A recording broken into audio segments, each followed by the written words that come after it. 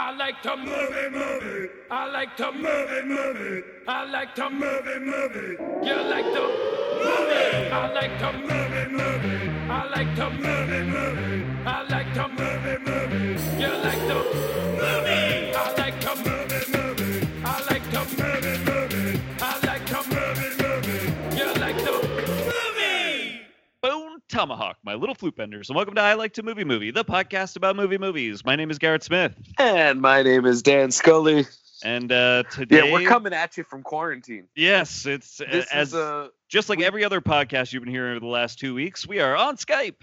Yes, so apologies if there are any audio issues. I think that we ironed them out. Garrett, you're a god for doing that. I think we did figure them all out. Because I am fucked when it comes to that kind of stuff. Sorry, we got you in here. But so apologies for any audio issues. It's going to be like this for the foreseeable future. Yep, for a little while. So just stay tuned. But we have a very exciting episode that we should, right up front, thank one of our previous guests and friend of the show, Andy Elijah, because it was through him that this got hooked up. Yes. But since Garrett, you were the wheelman on this, take it away. I want you to give it I'm very excited about this episode, and we're hoping that this is not necessarily exclusively what we're going to bring you, but we're hoping this is the kind of stuff we can do while we are locked in on quarantine. Bring you some interesting, exciting stuff from I Like to Movie, which, thanks to Andy... And still some classic episodes. We can still do the standards. Absolutely. Andy hooked us up with somebody I was like very excited to talk to, somebody I'd never thought in all of my life I'd get to talk to. We are speaking with Michael Pressman, the director of Teenage Mutant Ninja Turtles 2, The Secret of the Ooze, today. Amazing. And as we've come to know in having spoken to him and had some interaction with him, also has an incredibly diverse and eclectic career across TV, theater, film, and still to this day is working on some very prominent projects. It's a very fascinating interview. It's a great interview. He has had like a very interesting, exciting career, which I was not necessarily aware of before going into this interview. Yeah. I knew him as the director of one of the movies that I grew up wearing out on VHS. You know what I mean? So it was very Secret of the interesting. Ooze is probably my favorite of the Turtles movies. Oh man, I would say. Yeah, I mean, Turtles in Time's a little shitty. The first one is like my heart because I saw that in the theater when I was like 5. Me too. The first one's a classic for me. The second one has that Temple of Doom syndrome where I think I had that VHS longest. Yep. So therefore it's just in me. I think everybody I knew owned this VHS. Yeah. You know what I mean? So this is a movie I grew up just loving. The Ninja Turtles were probably my first big fandom. I don't remember a time that there weren't Ninja Turtles in my life. So thanks to Andy, he has a connection to Michael, and I got to start emailing with him, and he is the sweetest man that we may have ever spoken to. He is unbelievably kind and open-hearted, and we just had like a very great conversation with him that is, to his credit, mostly about Teenage Mutant Ninja Turtles 2, Secret of the Ooze. Thank God he was so cool about talking about that. I just had a flash memory. I remember when I was about to start kindergarten, and I was scared, and I asked my mom what kindergarten was. She said, there's going to be like fun there. They're going to teach us some stuff. They'll probably have some cool toys. And I remember asking my mom, will they have Ninja Turtles? And my mom said, maybe. And from that moment on, I was like, school is going to be it was on the hope that there might be Ninja Turtles. That is like, it is true. That's like kind of the first fandom of most people our age, plus or minus a few years. Yep. Because Turtles are still a cultural force today. Huge. Yeah. It's huge. My mom texted me today to be like, I remember when you were really, really young, you needed to also have the April action figure. It wasn't enough for you to have the 4 turtles. You also needed April. You didn't consider that the full unit of the Ninja Turtles is the 4 turtles and April. And she is the 5th turtle. She's the Billy Preston of the Turtles Beatles. Yes, yeah. Teenage Mutant Ninja Beatles. Which just, an adorable mom memory. It's coming my way this morning. That speaks to 2 things. You had progressive values as a child. That's literally what my mom said. It speaks to the idea of, but I think it probably, not to undercut your progressiveness there, it probably spoke more to the idea of a fandom where you just obsessively needed all the pieces. Of course, yeah. No, she doesn't remember that I also needed Bebop and Rocksteady just as much. Yeah. Quick before we start, who was your favorite turtle? Well, okay, so this was part of how I sold us on getting this interview with Michael. Oh, right on. I was like, I grew up with these and was so invested in the Ninja Turtles that I had to pick a new favorite every single morning to ensure that none of them ever felt bad or got short shrift in that game. That's a smart play. So every morning I woke up and chose a different turtle as my favorite. I mean, I feel Donatello like, is my answer to that question now as a man in my 30s. I probably would have guessed that. I was always a Michelangelo guy. Yeah. Just because I fashioned myself a party dude, but mostly because orange is my favorite color. But he was the funny one, and I was the funny one whenever I was in a group. Then I hung out with comedians and found that I was like nowhere near the funny one. Yeah. But Donatello still, now I'm a Raphael. I'm just pissed and angsty. Yeah. Yeah. No, I of course liked the nerdy character that was like kind of funny. Yeah. Because Leonardo leads, but Donatello does machines. That's right. Raphael is cool, but rude. Give me a break. Uh-huh. Splats the pizza. Michelangelo is a party dude. Yep. Whee! But in the continuity of the movies, Donatello and Michelangelo are always this sort of like two-man comedic duo. So I always feel pretty good about that. They're the Scott Conn, Casey Affleck of the oceans, if you will. Exactly. Or any other famous duo. They're probably the most famous comedic duo I can think of. Yes, exactly. Yeah. Well, so we had this great conversation with Michael that you're going to get to hear. We talk about some of his work in theater before he got into TV, where he directed a ton, and then got into movies. And he tells us about his history with this movie and getting into it and making it.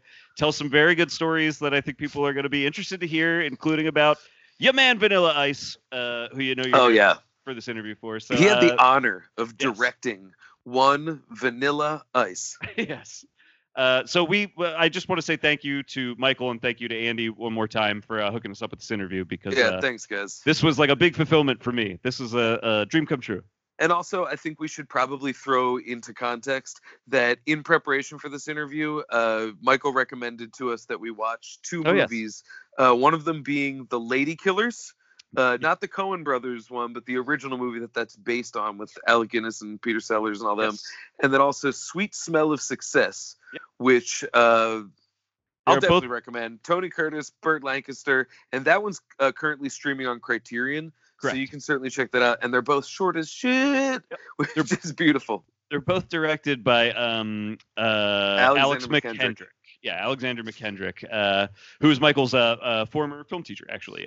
So he recommended them to us. And I'll say one thing we didn't get to talk to Michael about, but I'll just bring up here since we're talking about it, is to me what was so interesting about him recommending those two movies to us is they are both noirs, I would say. Lady Killers is maybe a little more noir adjacent, but they both have noir elements. And Secret of the Ooze Lady Killers is in color. Right, yeah. Secret of the Ooze is straight up a noir movie. The Secret of the Ooze is that there is no secret to the ooze. It's just like a noir. It's the Maltese Falcon. Right. Spoiler alert for a fucking 75-year-old movie. Yeah. So anyway, I wanted to throw that in there. I guess we should throw our little plugs out up top here before the interview starts and then say goodbye to the folks. You can find us online everywhere at I Like 2 Movie. It's numeric 2. We will have a Patreon coming up in the coming months. I think once we're on the other side of this, we will hopefully have something ready to go. I guess we have no excuse for it now. Exactly. Now we've got the time to figure it out, so we will, and we'll have something ready for you to go. And I'm on Twitter and Letterboxd at Philadelphia, and you can read me on cinema76.com. I have like identical plugs. It's at Dan Scully on everything, cinema76.com, Findy.com. I just dropped today. You guys got to read it. It's fantastic. I'm so proud of it. I just did a 25-year retrospective on Texas Chainsaw Massacre: The Next Generation. Oh yes, I'm very excited that I remember loving, and it is fucking hot garbage, but it's the best hot garbage. I want it to be a midnight movie. So yeah, check that out on cinema76.com. Awesome. And I think that's everything. We're both going to be on upcoming episodes of a previous guest's new podcast, Chris Vanderkay, who did that spoiler alert book, The Badass Book of Movie Plots. Is that what it's called? I believe that's correct. Went up a mountain and came down a officer and gentleman. Yes, he has what is the name of the podcast? I got it right here, buddy. Okay, please, because it's totally, I'm out. So Chris Vanderkay's podcast, Every Little Corner of Cinema. So if you look up Every Little Corner of Cinema, you'll find he just put an episode out with me today talking about Godzilla movies, and there will be an upcoming episode with Dan. Yes, sometime I believe this weekend or next week, I basically gushed to his face for an hour about Rocky. Yes. The entire fucking franchise. So yeah, but it's great, and so check that out. Super fun time on his podcast. So, But yeah, please check those that's out. it for me. Well, I think we good. Free Joe Exotic. Yeah. Let's do our little sign off here. We'll do it now, and then following that, you will hear our interview with Michael Pressman, director. And of I want to clarify. Girls too. Actually, don't free Joe Exotic. Please leave him in jail. Yeah. Okay. My name is Garrett Smith, and I like to movie. My name is Dan Scully, and I like to movie. We all know that you like to movie because we like to movie. Thank God, we were a little dusty on that. This is pandemic. All right. Movie. Welcome to the show, Michael Pressman. Thank you for being here. My pleasure. For our listeners, Michael is Emmy award-winning director and producer of television, also director and producer of movies. Michael, I'm going to flatter you here and run down just a couple of your credits because I am fascinated by this list here. Wow, great. I haven't had it in a few hours. My wife said I was cute this afternoon. Oh. Well, I'm not going to be able to top that, but I'm going to try here. So you won an Emmy for the show Picket Fences. You've also directed episodes of Justified, Sneaky Pete, Grey's Anatomy, Weeds, Boston Public, and Boston Legal, Laws and Orders, Trial by Jury, True Crime, Special Victims Unit, and Original Flavor. You're currently the executive producer and one of the directors on Chicago Med. You also produced what is, I think, now considered a cult classic, one of Dan's favorite movies, Lake Placid. I love it. Yes. And you were the director for Dan Aykroyd on Dr. Detroit. You directed Richard Pryor, Margot Kidder, and Some Kind of Hero. You directed The Bad News Bears and Breaking Training. And the movie that I'm most excited to talk about today, Teenage Mutant Ninja Turtles 2, The Secret of the Ooze. Welcome to I Like to Movie, Michael Pressman. Did I do all that? Are you sure? I mean, IMDb says you did. I know it can't be trusted. Yeah, I know. No, I did. I've worked very hard. Your IMDb makes that very, very clear. You've had quite a varied, interesting career. That's the deeper I got looking at the stuff that you've been a part of, I was like, I can't pin you down anywhere. I'm very curious to talk about how you wove your way through this interesting career. Oh, well, and a piece that's not there in discussing it, which may in fact kind of explain it all, is my passion for theater. Because I grew up in New York and loved the theater, acted as a child, went to Carnegie Mellon in theater, and it was really, the religious part of me. I consider going to the theater a religious experience, and my wife and I are both very serious theater goers, and she's an actress and was in the theater, and so I've directed, about 5 or 6 plays, of which, one of them, to Jillian on her 37th birthday, I directed the LA theater production, and then 10 years later made the movie. So that was a connection. And then Those Lips, Those Eyes, which was a movie very early on in my career, all about summer stock. So I've done a good deal of theater, and recently, though it's 10 years ago, was Come Back with Rushiba on Broadway, which was a big success that I did. Oh, right on. My better half is an actress. And so over the last, we've been together 6 years. So over the last 6 years, I've become more of a theater fan.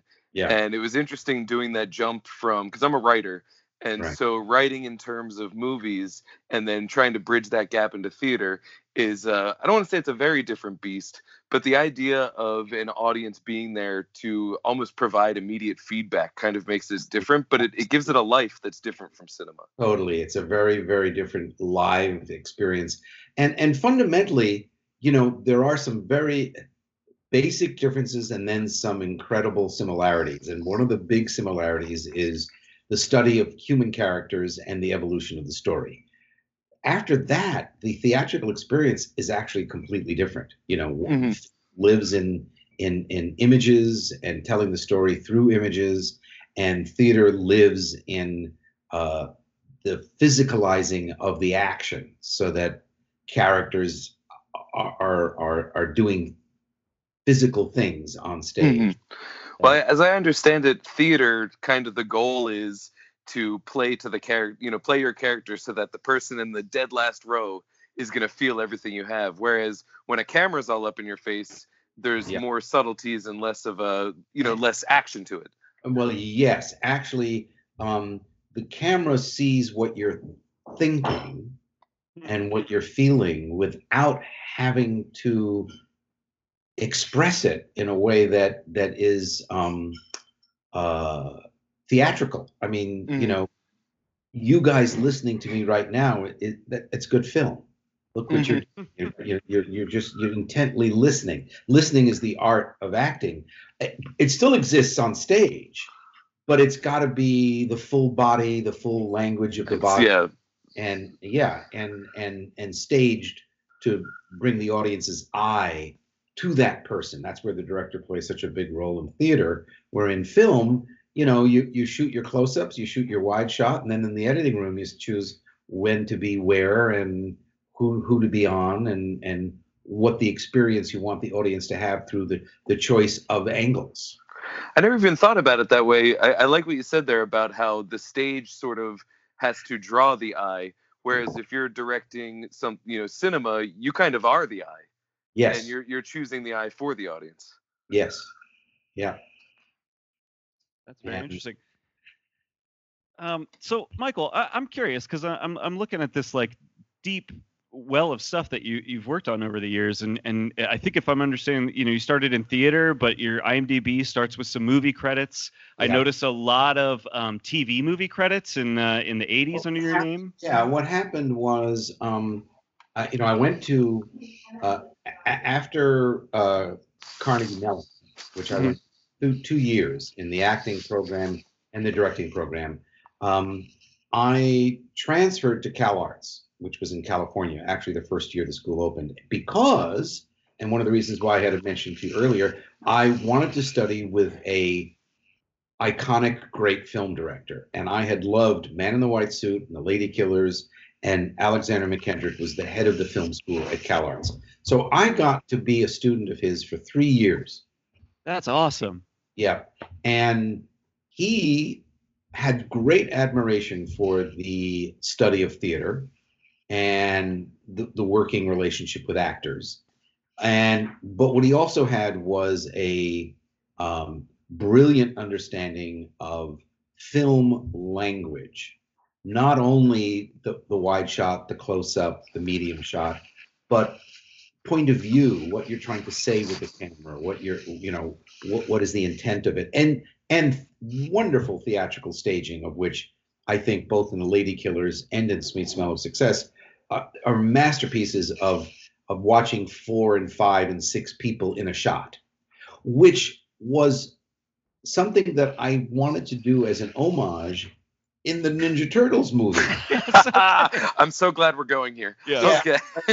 Because in the first one, which was also a terrific film, but it was really not directed by somebody who had a theater background. He was more in the area of puppetry and animation.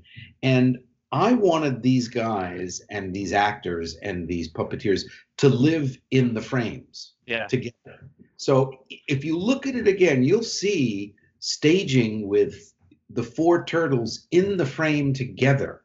A lot of movement, a lot of physical staging, which was actually very, very hard to pull off. But okay, I'm very excited to talk about this, Michael, because this might be the most interesting aspect of these movies to me, and I love what you just said. I'm so glad we're doing this on video, because Garrett, you're positively glowing right now that you get to talk about Ninja Turtles. Yeah, I figured let's skip the other 40 years of work and let's get to the heart of it. Well, that's fine. And listen, I'm happy to circle back around, but I got plenty of questions here. Go with you. That's what we're. All right, that's great. So listen, by the way, you know where Cowabunga is from, do you? No, I do actually. Not. Enlighten me. And it's been part of my life for all 35 years of it, so I probably should know. I'm going to date you guys. Everyone thought it was a surfer term, right? That the yes. Okay. It's what the Indian chief says on the Howdy Doody live TV show from the early 50s, when Buffalo Bob was the leader of the Howdy Doody show, and Chief Thunderthud would show up and he'd go, "Cowabunga! Cowabunga, Bob!" It's from that. That's amazing. That makes a ton of sense because the references in both of the Ninja Turtles movies, the first and the second one, are often like 1940s and 1950s American like cinema and television. I regret never having asked Kevin Eastman is it Kevin? Yeah. Or Kevin Eastman and Peter Laird, yeah. Yeah, Peter Laird, whom I met, and they visited the set. I really should have asked them if they knew that Cowabunga was from the Howdy Doody Show. They may have known it from a surfer term, actually, but I don't know. That's funny because even as a kid, I used to like try and find the etymology of it just by exploring the word itself. But it feels like such gibberish that I couldn't really find a source. And I find now that it kind of is gibberish. It is gibberish, and you've got to go to the Howdy Doody Show. That's incredible. In the Howdy Doody Show, Chief Thunderthud. We'll have to look it up. Cowabunga, Bob. Cowabunga. And it totally sounds like the kind of thing like, we all go, Geronimo! Although Geronimo is an actual person, but it has that exact vibe. Right. Yeah. So, Michael, you mentioned the way your Turtles and Teenage Mutant Ninja Turtles 2 kind of live in the frame together. And I just rewatched it last night, having just watched both of the McKendrick movies that you recommended to us earlier in the week. So I had this exact experience of watching those two movies and then watching Secret of the Ooze and realizing that you had recommended these McKendrick movies with intent, that it was not an accident that you recommended those. And one of the things I noticed, because I'm a big fan of the first Ninja Turtles movie as well, but that movie, for the most part, almost every single scene the Turtles are in, they separate them into groups of two. They're almost always separated into Michelangelo and Donatello and Raphael and Leonardo. Off on their own kind of, even if they're in the same scene, off on their own kind of separate adventures together. They do the sitcom thing of trapped in a small space where they, split everybody up so that they can all kind of bond individually. Yeah. But your movie features all four of them in the frame very often. And anytime you do sort of send them off, it is literally to do active things. There's a bunch of scenes where you literally just make them do backflips. And all I could think about was these poor performers in these big, heavy suits that you've got just doing these like acrobatics just for the sake of it. Right. Well, I will explain if I can, though it would be best to show it to you, but I'll explain as best I can. Yeah. It took 4 individuals to make up a turtle. Yes. Okay. It started with a puppeteer, right? A puppeteer who was off camera, literally working with remote control, what they called servers, which were mechanical things in the head of the mime actor who put on the helmet, put on the turtle face, right? Yep. So the movement, the mouth movement, the cheeks, the eyes, the puppeteer who was not being seen was off camera wearing like a helmet that had mechanical things touching his face. So cool. So when he would go, well, hello, like that, the face 30 feet away in a remote control situation would move. That's incredible. I've always wondered how the faces were, because I knew it was a computer, but I wasn't sure what the mechanism was by which they were controlled. That's amazing. Yeah. And actually, if you think about it, it seems as if the puppeteer is doing what we previously established as theatrical acting. Correct. Because they've got expressed so big to make that puppet work. Correct. And they had theater background, these puppeteers. Yeah. They were brilliant. Now, we rehearsed for 2 to 3 weeks on this every scene, because in addition to the movement of the face, the mime, or I wanted to clarify it, well, the puppeteer, the actor in the suit, who would say the line is, hey, don't walk up those stairs. The actor would have to do the physical part of his body saying, hey, don't go up those stairs, come on back down. While the puppeteer is moving the face only. Right. So it's kind of like marrying those two together. The logistics of that is so complicated. I love it. Very complicated. And at some point, I will send you guys this little behind the scenes video I have that shows it all, which is please do. Not for public consumption, unfortunately, but if it gets out on YouTube secretly somehow, I'll never know. Okay. So whatever but I'll get it. I hear you. That's half the story. Then these heads were about 20 pounds or 30 pounds. Sure. So the movement was very limited. These guys could not do backflips, could not do any of this. So as soon as, and you could almost watch carefully, as soon as one actor with the puppeteer helmet head would go to do a stunt like the backflips, he'd leave the frame. I'd then have the young stunt actor who was in another suit who wore just a helmet without any servers, without any mechanical stuff in it, that was like 2 pounds. Yeah. So he was an acrobat, so he could do backflips, and he was like a karate student. Yeah. So 2 people played a turtle in the making of it. Yeah. But finally, the last month after shooting, every turtle was their voice was replaced by another actor. Yeah. So we had to loop the whole movie. Holy cow. Oh. Did you have to loop non-turtle characters as well? Okay. No, we could use the track of the actual people. Yeah, yeah. I mean, And who was doing the dialogue on set? the puppeteer. Okay, interesting. So you And would take, because they're doing the expressive They're- facial work and stuff, so you would take track, them for the dialogue. Track, Yeah. like one of the puppeteers had a very British accent, hello, like, and so then was doing it, do their interpretation of who Michelangelo or Leonardo or whatever. I'm definitely gonna rewatch this movie and just in my head have replace all the dialogue with an English actor for like Michelangelo. Well, like, it's party time. You'll get me your address. Oh, these videos are not. Oh boy, with this whole thing, the videos are in New York somewhere. I'll figure it out. Well, at some point you'll get them. Oh, thank you so much. Amazing. When this all passes. Yes, yeah. So this is literally the thing that has fascinated me most about these Ninja Turtles movies since I was a kid, is precisely this, that it is 4 actors playing any one turtle at one time. And what I imagine must be the absolute nightmare of directing a movie where you have 4 characters, each played by 4 individual people. Engaging in fisticuffs with one another. Right, yeah. Which has a level of choreography to add to that. Yeah. Yes. And a second unit, with a second unit director shooting the more, elaborately difficult, a turtle flying through the air at the junkyard was a 1-day shot. Yeah, On another stage, I come over and make sure that works. And there was a lot of, it was the biggest prep of a film I ever did. I mean, I think I prepped for 4 or 5 months with storyboards of every shot and, worked it all out. And it was, I think where I was heading with this is that it really felt like another version of the drama of live theater. Because I had no idea how this was going to turn out. I know that one of the things that we always talk about on our show is that it seems we prefer movies where all of the magic, not all of the magic, but a preponderance of the magic occurs in pre-production.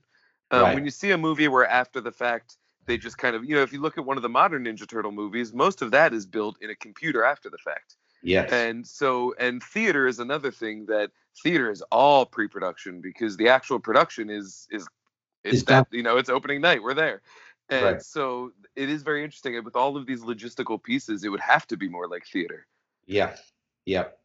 And we shot for, I think, 75 shooting days, and that was a long time. That's a really long shoot. Yeah. And the sets were brilliantly designed. Do you know all the sets? Well, not all the sets, but a lot of the sets that involved Splinter the Rat. Yes. Like, for example, Splinter was in the apartment, in April's apartment. And Splinter was in the underground where the subway was. Yes, the subway station, yeah. Those sets were about 3 to 4 feet off the ground because the puppeteer playing Splinter, and that was one person, that was Kevin Clash, who had done he's Big Bird. He's Elmo, yes. Yeah.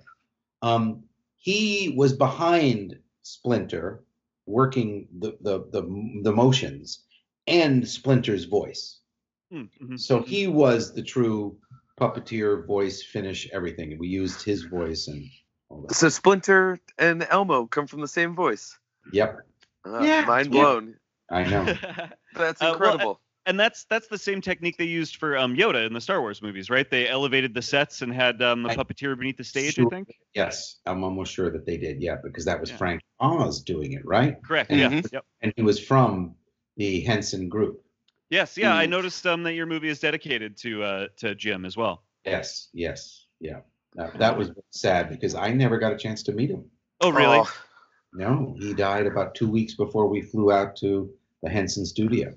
Man. I think that if you take somebody my age, plus or minus 15 years, a part of our cultural DNA will always be made up of both Muppets and Ninja Turtles.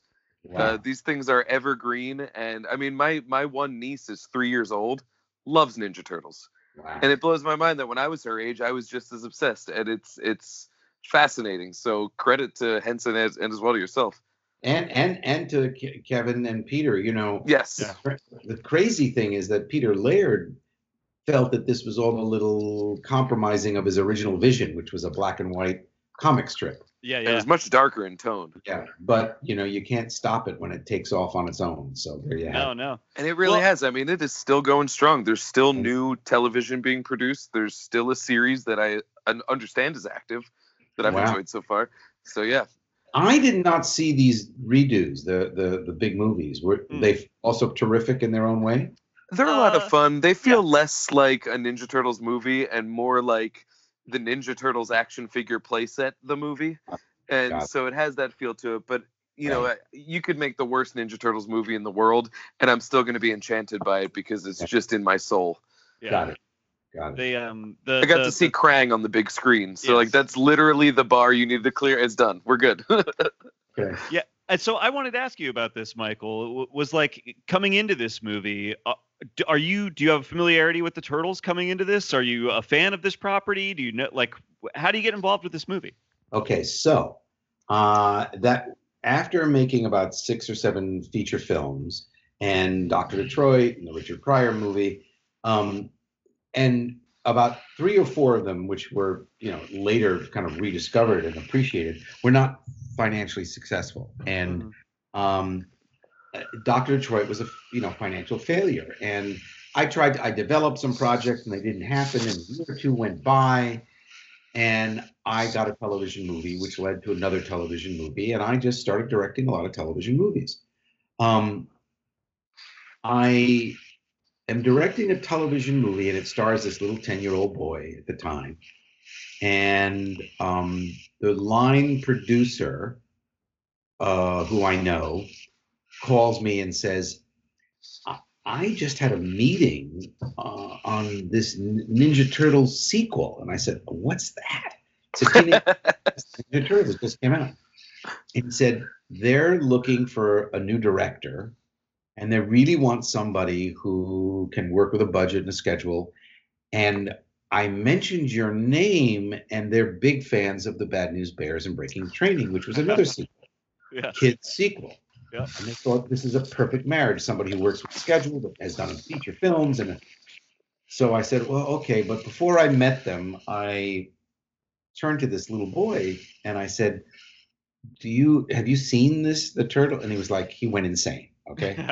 I said, what do you think if I got a chance to direct this? And he became nuts. Yeah. So that weekend I went to the movie theater and I saw the first one. And I actually thought to myself, I can make a different movie and maybe a more fun movie.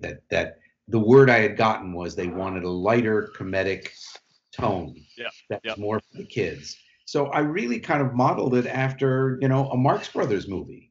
It was going to be nonstop fun. As I understand it, I remember reading something about how because there was a little bit of pushback from the first one that was like, it's a little violent, kids are responding to this, it's kind of our responsibility to cater to that. And one of the things that I read, and I wonder if you can clarify whether this is true or not, is that there was sort of a mandate that the turtles were not really to use their weapons and instead use things like yo-yos and sausages. Not exactly. What I had heard was there was something got outlawed about nunchucks. Okay. That in England or something they couldn't use them, and they had trouble in the release of the film, and then they were banned. And So rather than say they couldn't have swords, we kind of designed the idea of using other things, like he uses cold cuts as nunchucks Yes, in the Yeah. you know, and but they still use karate for fighting, Yes. and we did come up with different ideas for using. But I think there's swords used occasionally, but nothing that was particularly violent. So that was the message. I know that a very young Dan got very, very, very good at yo-yo tricks as a direct result of Michelangelo. I think it was Michelangelo doing Walk the Dog. Walk the And dog. he does Walk the Dog and he goes around the world and takes I out, love that. a circle of foot soldiers. I love that so much that I trained myself to do Walk the Dog, and then it led to a bunch of other tricks. I also did karate for a long time, but there you go. My God, I'm about to geek out pretty hardcore, It's and I'm okay. making pizza tonight. Oh, good. Is it Ninja Pizza? No, it's actually a cauliflower crust gluten-free pizza. We're doing a homemade thing, but I mean, you got to work with what you They have. would send that. The boys would send it back, right? I know they'd be offended by it, but what can you do? One of my favorite moments is David Warner, who plays the professor. Yes. Mhm. Professor Perry takes a bite of the pizza and he goes, "Oh, pepperoni heaven!" I think he had. He is so wonderful in the movie, and to me is like one of the big gets of the casting in the movie. It seems. Oh yeah. He's a brilliant actor. He had 11. His daughter was 11 at the time. She was absolutely in love with the Ninja Turtles. Wanted to be in a movie that his daughter would want to go see, and he had a very specific purpose. And he was delightful. Yeah. He was one of those guys that, because I was just a child when this came out, and I saw him in that movie, and that was where I knew him from. And then growing up and descending into obsessive cinephilia, he suddenly started. I was like, wait a minute, that's the Doctor from Ninja Turtles, and he started to be that guy. Before I learned that he was much more than that, long before I caught wind of him. Yeah. But amazing. In fact, I had seen him as a kid when I went to see the movie Tom Jones, when he the guy against Albert Finney. I don't know. I forget. Was his name Bliffle or something? I don't know. Something like that. I don't know. What's funny is I actually had a similar experience watching The Lady Killers for the first time per your recommendation. Is Alec Guinness is Obi-Wan Kenobi to me. And I really don't have much knowledge of his body of work beyond that. And then in Lady Killers, he shows up, he's got the crazy teeth. It's this really just wild, heightened, goofy performance. And it was amazing to watch him, because if I didn't know beforehand, I would never have recognized him even. But it's the same sort of thing that I'm about to, go through his filmography the same way. You owe yourself to see of his. I mean, unless you've seen him and forgotten. But did you ever see Bridge on the River Kwai? I have seen Bridge on the River Kwai. I love that movie. Well, I forgot he was in that. Yes. Yeah. And then, of course, Lawrence of Arabia. He plays Prince Faisal. So. Mm-hmm. I've actually never seen Lawrence of Arabia. I've been meaning to correct that, but I got to sit down and devote a day to it. Yeah, that's a movie worth seeing on a big TV. Well, we're in quarantine, so now I have the time. Yes. I'm gonna hit that and Dr. Zhivago, and by the time I'm done, the quarantine will be over. Yeah, so it'll be good. Dr. Zhivago is a long one. Right. So Michael, so you don't know the Turtles coming into the movie, right? And but you get into the movie. So and I start to learn. By the way, all in prep, I'm learning. I'm reading the comic books. I'm getting feedback on it. Hearing people's opinion, getting to understand the characters, working with the writer on the script, and But so here's what I want to ask, because the first one, the release date is 1990, and the release date of your movie is 1991. It seems like this must have had a crazy turnaround for what a big production a movie like this must be. It was, because what happened was the film came out, I want to say like March 16th or March 26th or something like that. Sure. I think I met with them 2 weeks after the film came out. Wow. They jumped on it that fast. Oh God, yes, they were, and that's why they wanted someone who had like a television background, as opposed to going, "Oh, I can't do it that fast." It was like, "What, you want to start shooting in August? Oh, we can do that." Well, wait a minute. No, we started shooting in October because we worked on the script for April, May, June, started pre-production in July or June, moved down to North Carolina around September, started October, November, December. So we shot for 3 months and finished around right before Christmas. Yeah. And then I had 2 editors, and they were editing around the clock through the holidays. We had a cut by the end of January, and then we had reworking on the film, and then literally, I think February 1st, we started looping, finished the looping while we started dubbing. So we finished the film like March 6th, March 7th, and it came out 3 weeks later. That's incredible. Moly. The fact that the movie itself still feels seamless. Like, you don't actually feel that production so much in it. Like, it still works magically. You don't.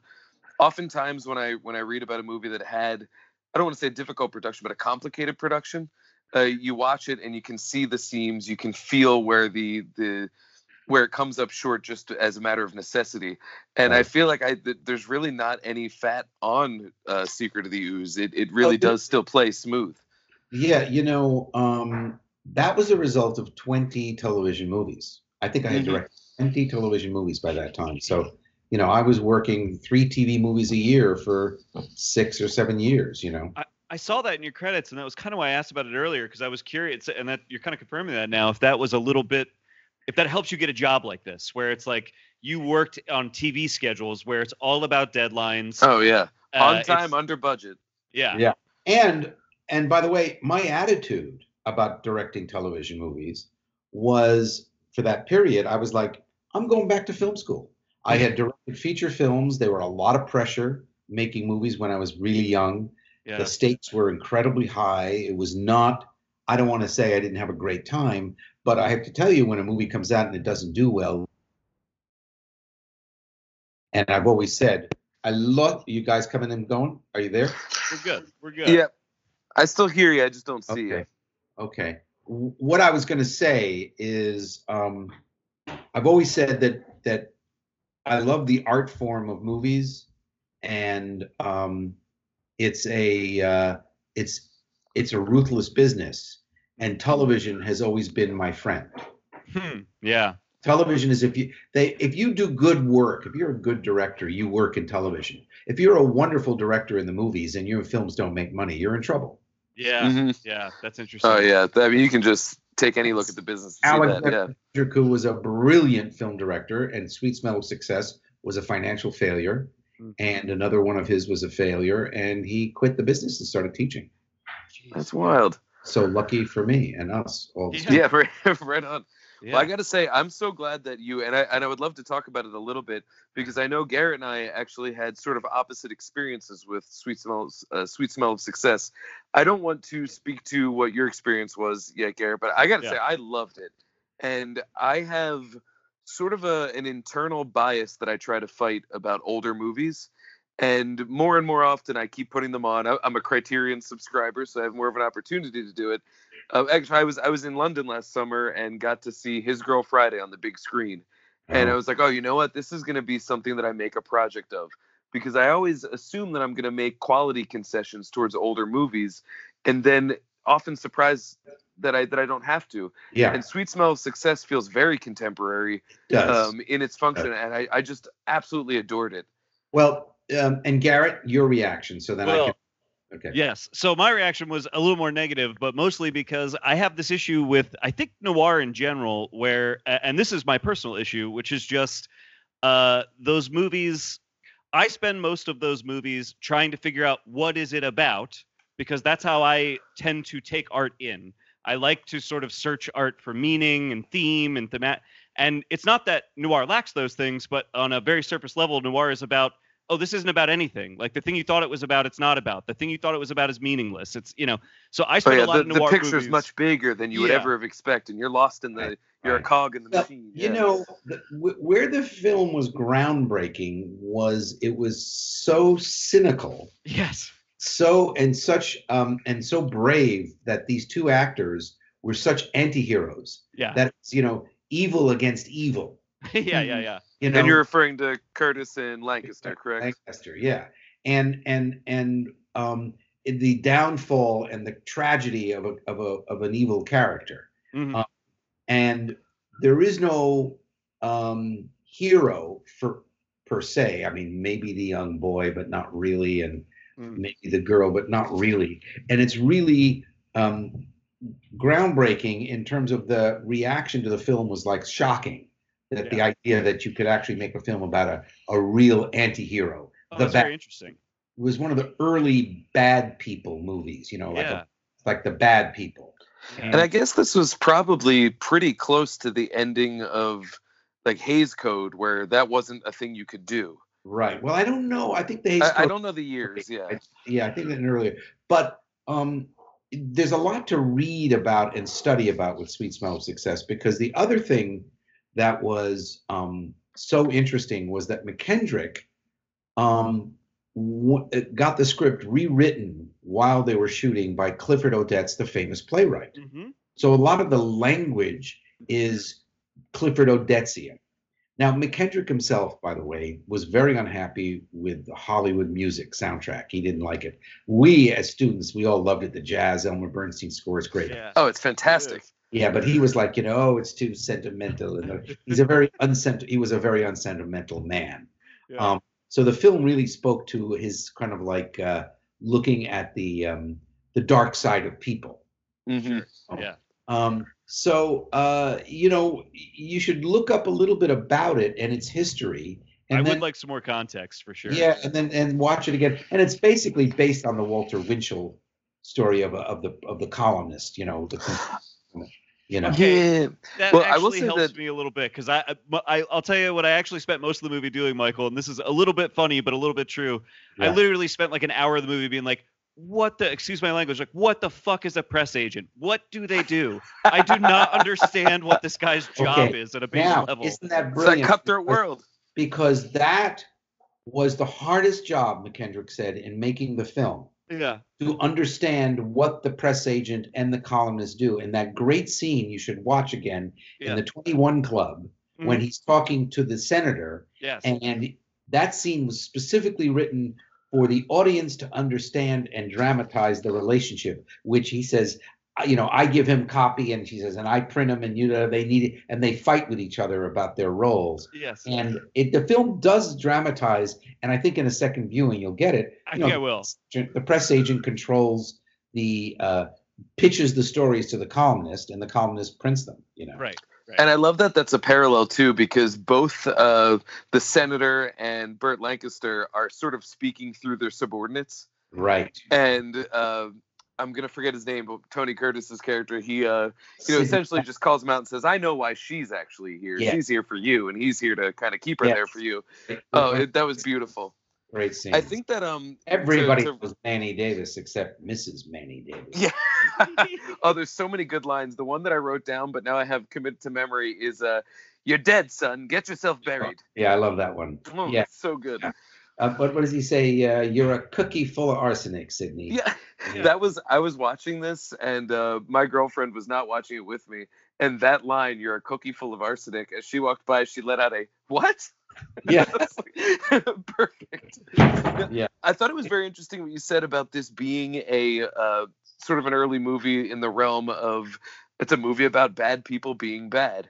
Yeah. And in rewatching The Lady Killers, that was something that I've seen the Coen brothers remake a couple of times. And so seeing the original one, it's definitely fantastic. And it's much better now with the original in my rear view. I was so loyal to McKendrick and the original that I did not see, and I love the Coen brothers, but I just thought, you can't touch The Lady Killers. You can't do this. And I mean, it's fair. That's definitely fair. They do put their Coen spin on it. But it's good that you saw it and that you liked it before you saw The Lady Killers. That helps. Yes. Yeah. And what's the Coens typically, not typically, but a lot of their movies are about bad people doing bad things.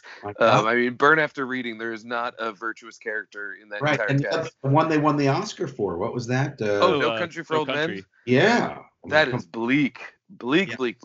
And McKendrick had the bleak sensibility in the original Lady Killers. Those guys, they try to figure out how to kill the little old lady. Yeah. Mm-hmm. Well, to me, so and it's remarkable how quickly they get to the idea of, well, she's got to go. It takes very little resistance to get them to the point of murder. Yeah, they're thieves and murderers. Yeah. Yep. I really enjoyed The Lady Killers. Like, that one really worked for me, and I had a really good time with it. My favorite thing about it was it literally seemed like the premise of that movie was to take stock characters from two entirely different genres of movie and just put them in a small house together and see what happens. Hysterical. I never. Trapped in a small space. It's like the little old lady feels like she's a cartoon character from an entirely different, like, realm of existence from these villainous men who Right. then just sort of enter her world, you know? Kendrick said that it was like their whole idea was that she was like the Queen of England. She was the queen, out of step with the rest of the world. Yeah. And she gets to be, because everybody caters to her. Yes. When she goes to the police station, they're always like, yes, that's fine. Yes, We've heard what you got to say. I always, when everyone asks me about what's the story about it, I always say, well, it starts with her going to the police station saying, I've seen UFOs. And they say, oh, really, Mrs. Wilberforce? And then the whole movie happens. She comes back and says, that crime that happened, they disguised themselves as musicians. And then they had the money in their suitcases, and then they all disappeared. So what am I supposed to do? And they said, you know what, Mrs. Wilberforce, keep the money. Yeah. What a great great ending. And I got to say, this was one of the remarkable things in watching The Lady Killers is I was really expecting some very large performance from Peter Sellers, and it's not at all. It's very muted, very quiet performance. It's one that's very funny. It's first job. It's his first job. Is it really? Okay. Yeah, because he's not commanding the camera, but he fills his slot nicely. Right. The whole wheelbarrow gag is just perfect. And yes, as somebody watching it in 2020, who I was born in 1987, right? So I'm 30 years past this movie, right? Right. The arc of history, right? The funniest thing about the movie is I'm watching a movie that stars Peter Sellers and Alec Guinness, and my familiarity with these two guys is that they should be playing the opposite roles in this movie. Like, there's nothing about the arc of history in their careers that would make you assume when you go into the movie that they would play the characters they're playing. Right. That's really interesting. I think you're correct. Yeah. There's a documentary that was made this year by a director who's a dear friend of mine, Peter Medak, who directed Peter O'Toole in The Ruling Class, and he's done some other movies. Anyway, he made a film with Peter Sellers that never got released. That was a nightmare, and he's made a documentary retelling the whole film. If you type in Peter Medak, Medak, the movie just came out, and I just saw it, and I think it's a brilliant documentary. And I don't know where he is right now, but you wait till you see how crazy Peter Sellers was. I've heard many stories about how. So the film is it The Ghost of Peter Sellers? Yes. Okay. I'll have to look it up. Yeah, I know he was difficult, and he got away with the whole like, well, he's a genius, let him do his thing. Beyond insane. Yeah, I could imagine. It's a painful documentary, but funny. I will definitely check that out, because I still have a lot of holes in my Peter Sellers filmography. Right. And of course, there's Dr. Strangelove. I've seen a handful of the Pink Panthers, but like I've never seen Being There, and I'm just now getting into Hal Ashby, so I feel like I should really get into that. Yeah. Being There is a masterpiece. I really would like to see it. I just watched The Last Detail recently for the first time, and that was the first time in a long time that a movie ended, and I immediately wanted to watch it again. And so I'm all in for Being There. I saw The Last Detail. I have an association with movies that we don't really have today, which is I remember where and when I've seen a movie. Mm-hmm. I went to a screening at the Directors Guild a week before The Last Detail opened in a preview screening, and I just remember being blown away. Oh, man. Blown away by that movie. I haven't seen it since. I watched it on an iPad on Criterion Channel and was blown away. So I can only imagine what that would be like to see it with that buzz. Yeah. And Garrett, you have Criterion now. You got to watch that, man. I do. I'll have to check that out. It's primo stuff. Unbelievable stuff. I mean, to watch. Criterion's amazing. Yeah, they're doing God's work. Want to hear a Criterion story for you? Oh, absolutely. Please. Okay, so if he's listening and finds this and contacts me, the vice president of Criterion. He's a regular listener. Oh, good. So I'm walking in Brooklyn, and this is 20 years ago now. No, it must have been about 15, 16 years ago. And there's a dog loose, and I grab the dog, and he's got a collar, but I get him to our apartment, and I get the phone number from his collar, and I call, and I get this guy. Oh my God, you found our dog? And I said, well, yeah, he was loose on the street. He said, well, we had some guests, and I opened the door, and he got out. Excuse my dog. Don't ruin the story, Raffy. Anyway, so this Raffy. This guy running over to the house, and he says, "Oh God, thank you." He says, "Is there anything I can do?" And I said, "No, please. I have a dog." And he said, "No. I'm the vice president of Criterion. Could I get you something? Would you like something?" And I went, "No, please, no." He left, and I said, "No." How could I have said? Yeah.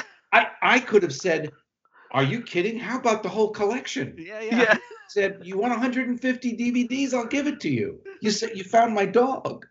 That's incredible. I missed my big moment. Yeah. You could have been sitting on that whole block of Toshiro Mifune films that just dropped. Yeah. I know. It just dropped on TCM last night. I caught a little bit of a Toshiro Mifune, and Seven Samurai. Yeah. Oh, right on. Yeah, I just got the email from Criterion this weekend. They're dropping 70s fashion icons, so Shaft is going to be on there. And a whole bunch of Toshiro Mifune turns 100 this year. Would have turned out 100 this year. Have you ever seen a great movie which I've never seen since I saw it in the theater, and I have a DVD. I've just got to open it and watch it. Is High and Low. Did you ever see this movie? I have not. I keep hearing how good High and Low is. It's phenomenal. I remember you couldn't breathe watching this. It's a contemporary one. It's not a samurai movie. Mm-hmm. He's a detective. There's a kidnapping, and it's wild. Oh, I mean, that always gets recommended in the same breath as Ikiru. Ikiru, I don't know how to pronounce it. Ikiru is one I don't know. I don't know Ikiru. Rashomon, which is a masterpiece. Oh, we just did an episode on Rashomon recently. Oh, really? Wow. Yeah. Well, we figured in a world where everybody's facts are different from everybody else's, Rashomon is kind of the way to, It's true. And, I think that the great thing about movies, and let's talk about movies for a second. Please. Can we? Yeah. It is, it's such a wonderful history. If you really want to study and go back and look at periods in cinema and the silent film period and, the great movies. And it shocks me when young people want to get involved in movies and they haven't seen the great films. Mm-hmm. How do you not see, those great masterpieces? My wife and I have been catching up. We watched last night, or a few nights ago, we watched Some Like It Hot again. Oh, right on. Which is great. Then we looked at Singing in the Rain again, Make 'em Laugh is like, I dream of one day being able to perform Make 'em Laugh, but I think I might be past that point in my life. You never know. I don't have the lung capacity. I just can't do it. Isn't it amazing how many? And the thing is, I was in Chicago this year working on this TV series, Chicago Med. That's where we started communicating. And we went to see a movie at a movie theater, my wife and I, that starred Joan Crawford, that was playing at the Metro or whatever. There's a great movie theater in Chicago. And it was called Sudden Fear, which we'd never seen. And I thought there'd be 20 people in the theater. We go see this Joan Crawford movie. The place was packed. Mm-hmm. Awesome. 300 people in this theater. And I will tell you, they're screaming and cheering. And it was theater in the movies, and it's the wildest film ever. It was great. To relate to that, one of the most heartwarming moments of my last year, I referenced it before. I went to the BFI in London, and they were doing a whole Cary Grant retrospective. And so that's where I saw His Girl Friday and Suspicion. And both times the curtains drew, and I couldn't believe both screenings were near sold out, if not completely sold out, and very responsive, reactive crowd. And it was amazing that I'm seeing this happen in movies that are from so long ago that I couldn't, I couldn't even tell you what the number is. But yeah. But the thing is that's part of the experience that we're kind of missing today. Mhm. You know, now look, I love the iPad. I have a really great iPad. I catch things all the time and watch them. And I find if the iPad is close enough and I've got the earbuds, I'm hearing great sound. You know, I'm fine. Mm-hmm. And if it's a great movie or something, I'm with it. But there's nothing like seeing the movie in a movie theater with a full crowd. I mean, Oh, yeah. Well, you're we very talking to much two agree. critics, Yeah. and we both work as critics, and as a result, do have the opportunity to see things early and with an enthused crowd. Right. And that's one thing, being stuck in the house right now, that's probably what I miss most is not because I have access, we have access to whatever movie you want to watch. I mean, we're all connected, but I miss that most, having that group experience of responding to a movie. And you know, when this all passes, I bet you the movie business will pick up even bigger. I'm I kind of hope feeling so. the same way, actually, that I think people are gonna be longing for that experience in a way that, because there's a lot of things like I'm suddenly calling people on the phone in a way that I Mhm. haven't in many years, right? Yeah. This is driving us back to a lot of experiences, I Yeah. think. I Yeah. literally told my boss today or the other day, that it was nice to hear her voice. Oh, That's my boss. Because the only voices I've heard are Garrett's and Jenna, my better half. That's it. where But are Kat doesn't say where much. are you guys physically? You're in Philly? Is that We're both in Philadelphia, yes. Yep. okay? How's it Yeah. over? Is it hit hard in Philly or not yet? Well, it's We kinda responded bad. to the lockdown pretty quickly. Yeah. We've got a fair amount of cases, Yeah. but I think we're doing better than most like urban centers. Yeah. We're not piled on top of one another like New York, which is what I think is kind of hurting them. But we're everybody's following the rules as far as I can see, which is good. Yeah. And are you up in New York? You know what? We were in Brooklyn, or I have a home in Brooklyn, and instead of going to Brooklyn, we decided to turn around and go straight up to Maine, where we have a summer cottage. Oh, nice. And we're moving in there next week. We're renting in Camden, Maine, where the total cases of the coronavirus is 2. Great. Oh, Great. that's where you want to be. Yeah, that's good. Yeah, we've got a few. I know in my own zip code there was 42 earlier this week. Yeah. I'm in the most populated or the most infected zip code. So it's been Well, I'm trying to stay in. And they're off the charts. So Yeah. We're doing our best. yeah. But Can I drop I want to drop just something that I wanted to say back when we were talking about the elevated stages of the puppetry. One thing that I just will recommend to both of you is if you ever go back and watch old episodes of Alf, Alf had the same issue because of the puppet, but because the guy who was the showrunner for Alf had some mental issues and stuff, the mandate was to treat Alf as if he was another performer completely.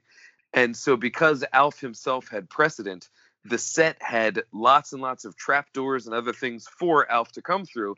And so if you watch the show, one of the things that in hindsight is noticeable is watching the human performers trying to be responsive to the trapdoors and stuff without expressly acknowledging them. And when you know that watching Alf, it is doubly hilarious and frustrating to watch because you can see them just trying to produce some craft, but they're just stuck at the behest of a puppet. All right. Well, you know, there's a moment for me in movies that I always tell about. Since you are a Peter Sellers fan, in Doctor Strangelove, at the very end of the movie, if you watch carefully, when Peter Sellers starts to do all his Doctor Strangelove stuff and explain his theories, Peter Bull, who played the Russian ambassador in the can't keep a straight face. Yep.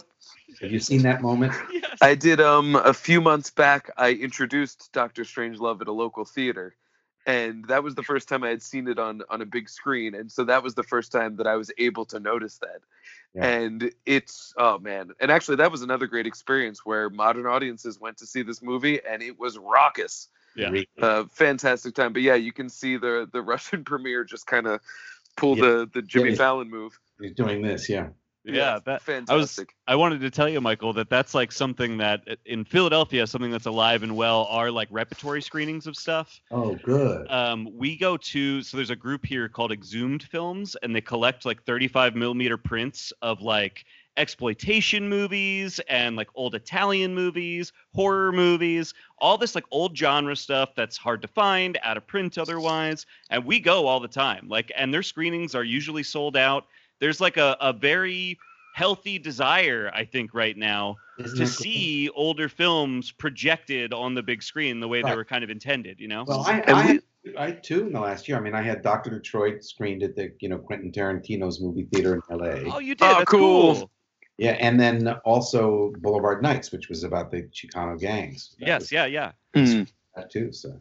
Yeah, we're lucky. We have, I mean, within walking distance from where I am right now, and they're all closed, but there are 6 movie theaters, and 3 of them are for art house pictures and stuff. So Philly has a thriving scene, and we have a really the Philadelphia Film Society, our nonprofit around here, is very, very active in making sure that film stays alive. It's fantastic. I'm so impressed. That's great to know. Actually, the last thing I saw in the theater before the pandemic was an Exhumed Films.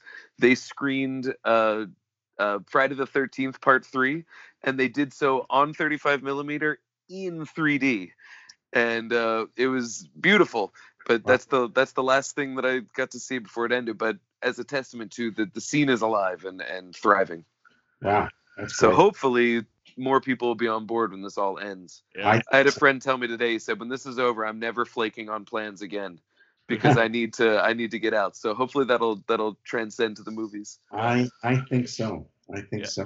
Now, Michael, before we let you go, I think we'd be remiss not to ask you about the finale of Teenage Mutant Ninja Turtles 2, which features the ninja rap as performed by Vanilla Ice. Which is probably one of the things that the movie is most famous for, I would say. What's funny, though, is that I think Super Shredder. Yes. But you're right. Finale, we should associate with Vanilla Ice. Of course. That's true. I always associate the set that we had to build of the East River. Yes. Of the turtles popping up with their shells and all that stuff. It's great fun. But that's funny. he was cast during the shooting of the film. Okay, I was wondering about that. We knew there was going to be a musical number, and then all of a sudden they said, we got this guy, Vanilla Ice. And I have to say, I was not following him, nor that much aware of him. Uh-huh. I would have read you as a fan. Wild. Yeah, right. And so I treated him like the superstar he thought he was. Sure. And he was perfectly okay. And, he did his stuff, and he committed. Yeah. And I think he had fun. They were there for like 2 to 3 days almost. Sure. We shot that for 3 days. Okay. So, I will say about a decade ago, this is going to be a really strange sentence to say out loud, but I'll say it. About a decade ago, I went to a free Vanilla Ice concert at the Trump Marina in Atlantic City. Oh, and that's a lot. That one, yeah, they put Let that simmer.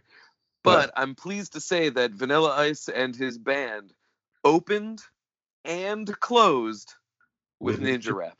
You're kidding. Well, that's interesting. Yeah, and to his credit, he played the show without an ironic wink. He played it as if it was 1991 and he was the hottest shit in the world, and it was a blast. Yeah, well, he did when we did it. I mean, I thought he committed fully. He does. I mean, that sequence is great because he commits as hard as he does to it. Yeah. It really is. Yeah, and it seems to be suggested that he's improvising the entire song. Yeah, which if I remember correctly. Yeah. But in the context of the film, it's as if he was like, these turtles are fighting. Yeah. Green Machine, here we go. Yeah. No, he did a good job with that. He did a good job. I can't say that I was, enamored with. Sure. Well, this is why I asked Michael, actually, because I was curious, like when you're working on a big film like this. We didn't end up staying like fast friends, I think. Fair. That was the last time I saw him. But that's all. He was totally like into it and cool. Yeah. And I Cool as Ice. Cool as Ice, yeah. That's a Vanilla Ice movie. Right. There's a movie called Cool as Ice where he tried to become like an A-lister. Brown. That was fun on Dr. Detroit when I had James. Yes. Oh, that must have been amazing. James Brown of Rocky IV fame. Yeah. Now, I'm going to angle you towards my Rocky poster. Whoa. Okay. So, do you write a scene like that in the hopes that, maybe James Brown will be in my Ninja Turtles movie? No, I mean, Vanilla Ice or James Brown? I mean, that's what I mean. It's like it sounds like you had a musical number. Each time these things happen, they happen sort of circumstantial. You Yeah. know, that one, I think, and again in the middle of shooting, Dan Aykroyd, who knew James Brown from Blues Brothers, Yeah. we contacted his people, and then we committed. Oh wait, this goes back to prep. Now I know, because we had to rehearse before we started shooting. Get down on that thing, whatever that song is, with the dancers and all that in pre-production, or was that when we came back to LA? No, we knew somewhere like 2 months before he showed Sure. us that it was going to happen, but we didn't know in the first writing phase. You know? Right. That's because my curiosity is with something like Ninja Turtles, where it's like you're coming on board like a big studio project where they're kind of, I imagine, somewhat in control of decisions, like we're going to put a Vanilla Ice into the movie.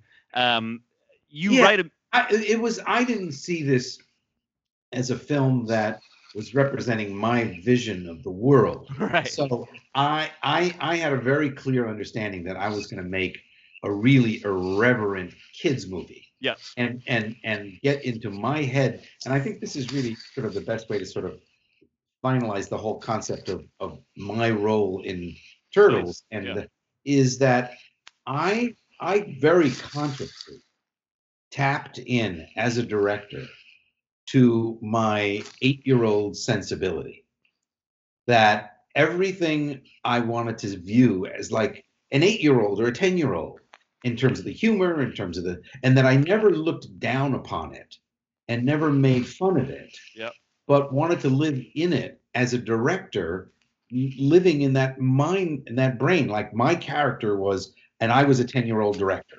Yeah. You know, if it isn't just right, it wasn't just right. It's got to be, the timing's got to be perfect, and and so and then this was somewhat of a conscious thought. And then in the making of the film, I was just doing my job, and I realized afterwards, when I put it together, that it really did capture that experience, because people said to me later, "How did you make this movie?" And I said, "I think I became a 10-year-old for 4 months." It's definitely a movie that's made without any cynicism, which it seems like a movie that could have very easily been made through that lens, Mm-hmm. or somewhat looking down upon it, or some, To relate, I'm a terrible actor, but I was told when being taught how to act that the second you start judging your character, it's over. Yeah. And that seems to go through any sort of creative thing. The second you step away and start to look at it, from a position where you could potentially be looking down upon it, the magic it's gone. Right. And so to view it from that thing is commendable. I will tell you that it's easier said than done. Everybody deals with self-judgment all the time. I will share with you that one of the people who I had to work with a lot to sort of get into his childlike headspace, and by the way, he's brilliant and was brilliant, was Richard Pryor. And when Richard Pryor was down on himself and judging himself and thought he was terrible, he couldn't do it. Yeah. And you had to get him past that, That's fascinating. We actually both are former stand-up comedians. You guys are? Yep. If there is ever a group of people that have a hair trigger towards getting down on themselves, it's comedians. And Richard Pryor, being probably the greatest that ever lived, probably has quite a hair trigger on that. Yeah, and I'm very impressed, because I literally have been thinking about doing some stand-up, and I was going to do it in Chicago, but it got too crazy. And maybe next year I'll try it, because it's a terrifying thought, but if you can do it. You should try it, Michael. It taps into what you spoke about, the liveliness of theater. Right. Except with theater, you still do have to wait for the critic report to come out for the review. Whereas stand-up, the second that punchline leaves your mouth, whether you have gotten a good review or not. Exactly. And it's very, very tough and scary. But I've always said that I believe everybody who is interested should at least try it once. Yeah. And you've probably got a whole bank of stories that you can go up there. I bet you do quite well. Yeah, I just have to find my angle in telling the stories. It's got to, I mean, it's such a crazy idea for this old guy to show up and say, some of my best friends are turtles. Yeah. That's perfect. Right. I like your opening. Actually, honestly, you could probably get a lot of mileage off of that. Even if you're just bombing, people will be like, this guy worked with the turtles. Give him some time. Give him a chance. Anyway, listen, guys, this was fun. It was This Yeah, was thank you great, so much Michael. for doing this. We just really appreciate it. good. And stay in touch. And if I ever I'll get back to Chicago at some point, and we'll stay in touch. And I'll get you that little DVD behind the scenes, which will Please. That would be wonderful. Thank We you would so love to much. see that. All That, right. that would be much Okay. appreciated. Michael, thank you very much for your time. We really greatly appreciate it. This was wonderful. Good. Thank you both. This was a lot of fun. All right. Excellent. Take care. All right, stay Great. You safe. too, Wash your Michael. hands. You got it. Bye. Bye. Move it. Perfect. Sorry. I just gotta get some coronavirus out. No, it's because I have a diffuser on it. I just like inhaled some hardcore peppermint. Coronavirus, my little flute benders. I like to. Oh God, Yeah. Corone Tomahawk. Yeah. All right. Ready?